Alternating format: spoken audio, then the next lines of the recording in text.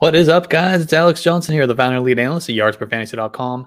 Welcome into the 132nd episode of the Feed Me Fantasy podcast. Let's eat. So as usual, today we're talking ads, drops, buys, and sells for week 10, just like we do every week on Wednesdays.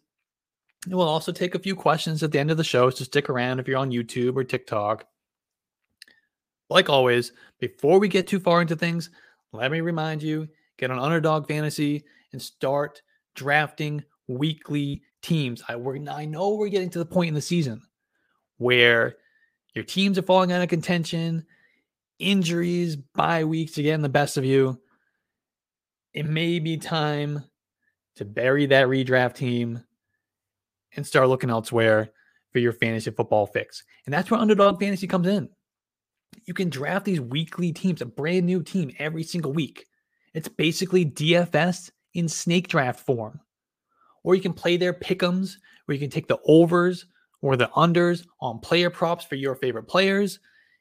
Or you can just follow along with the picks that I'm making every week, because I put out an article Saturday morning every week, yardsperfantasy.com, with my underdog plays of the week. And when you sign up for Underdog, use promo code YARDSPER. That's all one word, YARDSPER. Get a $100 deposit match. Go to underdogfantasy.com, download the Underdog Fantasy app, and you can also use that same code, YARDSPER, to get a 125% deposit bonus on BetUS if you are into sports betting. That could be another way to pivot away from your terrible redraft teams. Start sports betting. BetUS, promo code YARDSPER, 125% deposit bonus. Sign up, use the promo code, get your free money, start betting. Easy as that. But let's get to what we are here for today. That's the ads, drops, buys, and sells, everything that you need to do before week 10 to improve your team. And the first is heading to the waiver wire. We're going to look on the waiver wire because he's still available in a lot of leagues. But the clock is ticking to add Odell Beckham Jr. That's right. That's right. The rumblings are getting louder and louder, and the list of teams who are reportedly in on Odell Beckham seems to be getting longer and longer by the week. The Rams were the original favorites, but they're on the verge of falling out of contention and probably don't make a lot of sense at this point. And Von Miller has been publicly recruiting Odell Beckham to the Bills for months. And then just yesterday, or maybe it was the day before, anyway, recently, Jerry Jones entered the chat.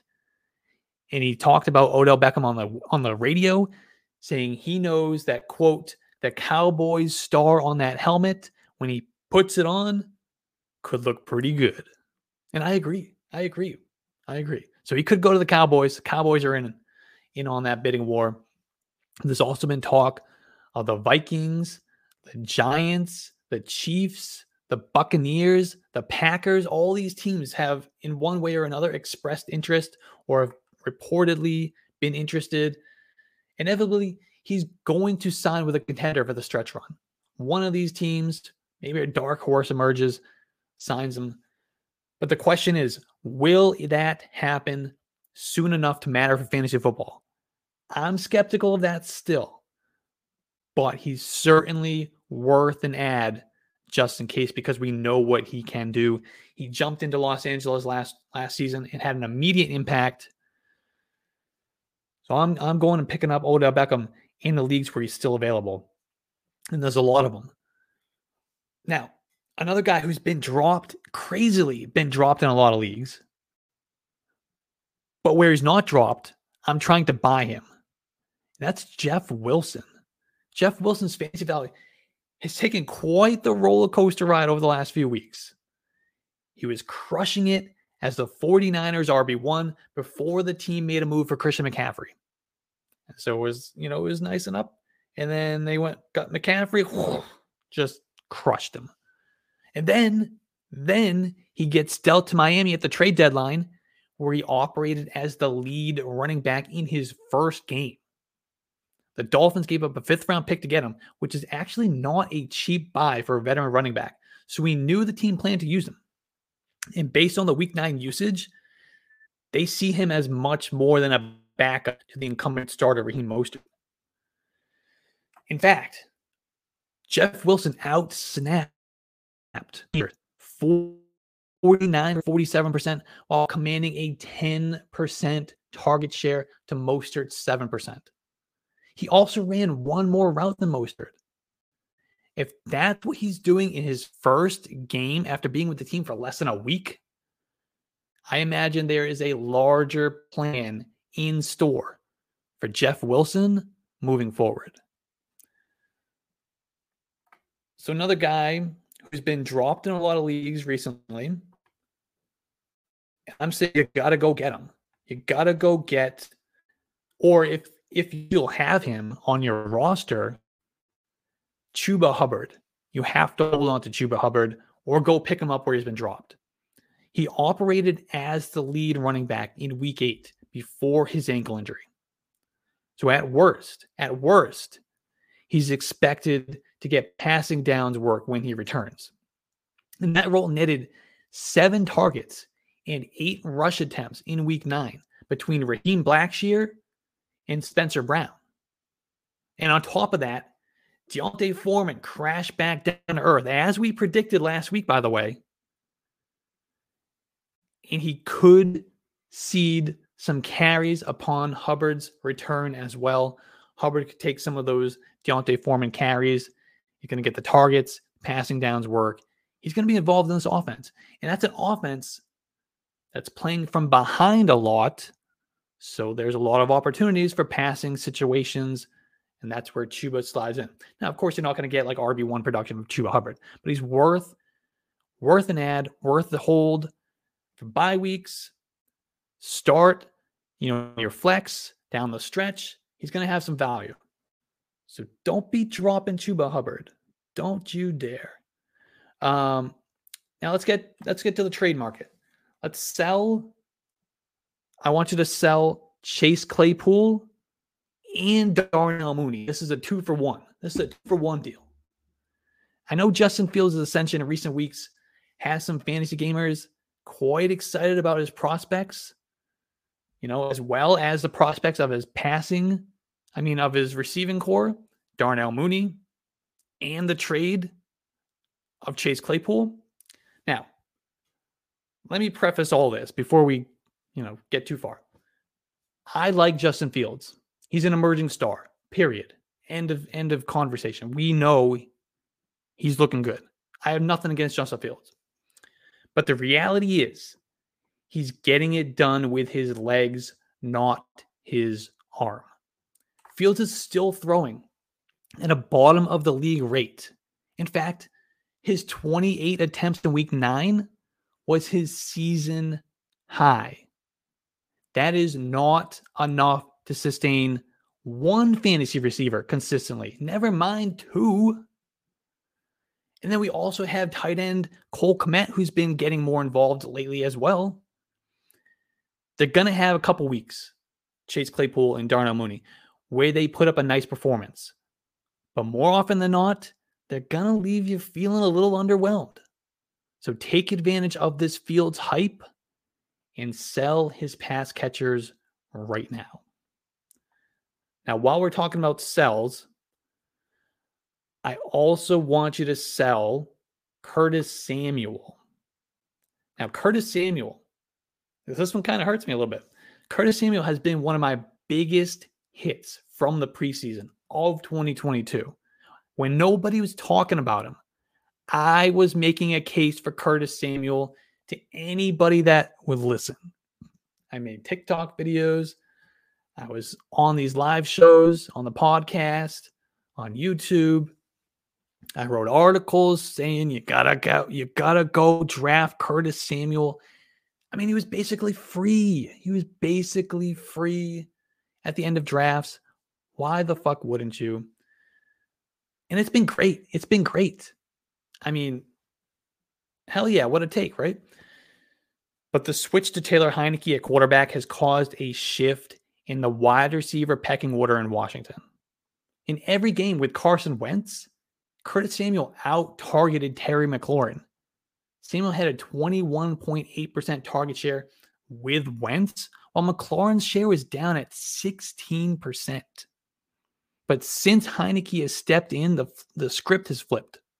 McLaurin's target share is up to 31% with Heinicke, while Samuel's is down to 17%. Samuel got extremely lucky with his 49-yard touchdown that was thrown into triple coverage and needed an official to get in the way and knock over a Viking safety to clear the way for that touchdown. That's not going to happen again. He ended up giving you a nice 15.5 fantasy points, but based on these recent usage trends, I'm recommending that you cash out. All right, so we got some guys we're selling, but who are we buying? We talked about Jeff Wilson. We're buying Jeff Wilson, but we got a few more. One of them is George Pickens. We've talked about George Pickens a few times this season, and he's flashed here and there, but he's not really been able to string it all together for multiple productive weeks at a time. But the trade of Chase Claypool should help clear the path for more targets for this stud rookie wide receiver. Pickens is a red zone threat and a downfield weapon. And Chase Claypool had a 17% target share during his time this season with the Steelers. I mean, all those aren't going to go to Pickens. I think Freiermuth, because Claypool was operating in the middle of the field, Freiermuth is going to get some of those targets. They kind of be spread around, but that's going to open up more opportunities for George Pickens, maybe a more consistent role for George Pickens. Now, of course, with a rookie quarterback, we can still expect some down weeks, but the upside is high and the cost is minimal. It's not going to cost you much to go get George Pickens. He's probably on a lot of waiver wires, and where he's not, it's not going to take a whole lot to go buy him. The risk is like nothing. Upside is pretty high. Now this next one is a short-term ad. And sometimes we talk about these short-term ads. We got 4 teams on a bye this week. I think another 4 next week, if I remember correctly.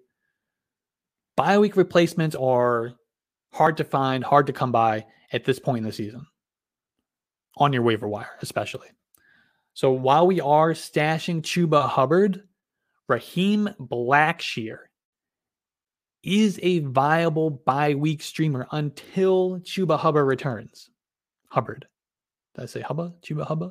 Chuba Hubbard. Blackshear led Panthers running backs with a 13% target share in week 9. He ran just 1 fewer route than D'Onta Foreman and more than Spencer Brown. So when Carolina is trailing, which is often, which we already talked about with this Chuba Hubbard role, Blackshear is going to be the back taking most of those cheap checkdowns and racking up PPR points. He fell in the end zone as well. He's going to get those targets, those dump offs.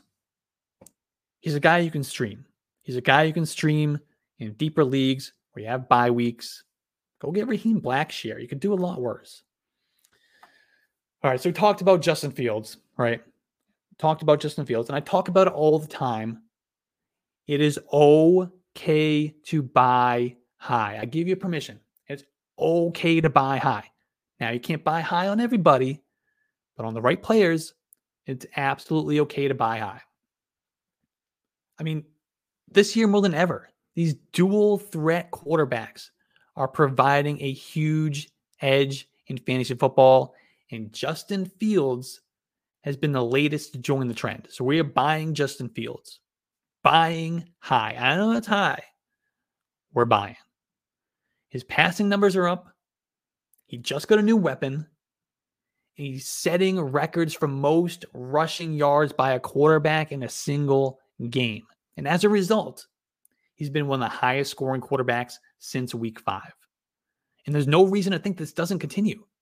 If you're a contender and don't have one of these elite difference-making quarterbacks like a Josh Allen, a Jalen Hurts, a Patrick Mahomes, might even be able to put Tua in that category as well, I would consider making an offer for Justin Fields. And if If you're one of these middling teams, one of these teams that, you have a Josh Allen, you have a Jalen Hurts, you have a Patrick Mahomes, but the rest of your team isn't quite living up to expectations. So you're kind of like a 500 team. If you had few more pieces at running back or wide receiver, might push you over the edge. Maybe you take that Josh Allen and you trade down to a Justin Fields, and you pick up a nice wide receiver or running back to improve your starting lineup. I mean, there's a few ways to go about buying Justin Fields. I'm trying to do it in leagues where it makes sense to do. Another guy I'm buying. We got 2 more buys here to wrap up the show. A lot of buys this week. We've had a few weeks where we've only had like 1 or 2 because it just, I don't want to force it just to hit a number. This week we have a good amount of buys, which is exciting. Makes it for a fun show. Another one I'm buying is Amon-Ra St. Brown. I mean, I know he's been disappointing in recent weeks. Part of that is working through the ankle injury. But coming out of the bye week, Amon-Ra St. Brown has returned to elite usage with target shares of 27% and 35%. And prior to the injury, his shares were 32% and 35%. So when he's healthy, he's getting elite usage in this Lions offense. And the trade of TJ Hawkinson's only going to help open up more opportunities for Amon-Ra St. Brown in the middle of the field and in the red zone. The Lions have been one of the top scoring units in football, and they seem to be playing from behind most weeks, which will incentivize passing. And that's another reason why he had a down week in week 9. Despite the high target share, they weren't incentivized to throw a ton like they are most weeks because they were playing from ahead. It was a close game. The Packers' offense isn't a threat to score a ton of points. So when you have an opponent like that, the Lions' offense is not incentivized to drop back 50 times a game with Jared Goff. They're going to turn around and hand it off 24 times to Jamal Williams. So that's why we had a down game with Amon-Ra. But the target share was high. That target share translates to future weeks when they have a higher passing volume. It's going to be wheels up for Amon-Ra St. Brown. So, and we also know he's good. And like I said, we know the Lions want to get him the ball. So buy him now before he gets hot again, because it's going to happen. We saw what he did for the stretch run last year. If you have a chance to buy that guy low right now, I'm sure as hell I'm doing it. All right, last guy we're going to talk about, then we'll get to a few questions before we get out of here. This is another buy. It's another wide receiver. It's another guy we talked about already. It's Rondale Moore. I know we discussed buying Rondale Moore a few weeks back when he was running a ton of routes, getting a sizable target share coming off his own injury. I was confident. We talked about it. I was confident that his role would be safe upon the return of DeAndre Hopkins. Now, the first week, the usage dipped for that 1 week that DeAndre Hopkins came back, that first game. They were all excited. Get DeAndre. We got DeAndre back. We're going to feed his ass. And that's what they did. And Rondale Moore's target share dipped to 7% that week. I was like, oh boy, here we go. However, it quickly recovered over the last 2 weeks. He's had target shares of 18% and 29%. What's even more exciting, though, is that he's not limited to just targets at and behind the line of scrimmage anymore. He's not just getting screen passes and swing routes and jet sweep type plays. He's running actual routes. He's playing actual wide receiver. They're trusting him to go down the field a little bit. They're still not deep routes, but he's at least going a few yards past the line of scrimmage, running a real route, a real threat, which is giving him more opportunities to get targets, for one, meaningful targets, and to use his run after the catch ability, which is what he is so good and why we loved him so much coming out of college.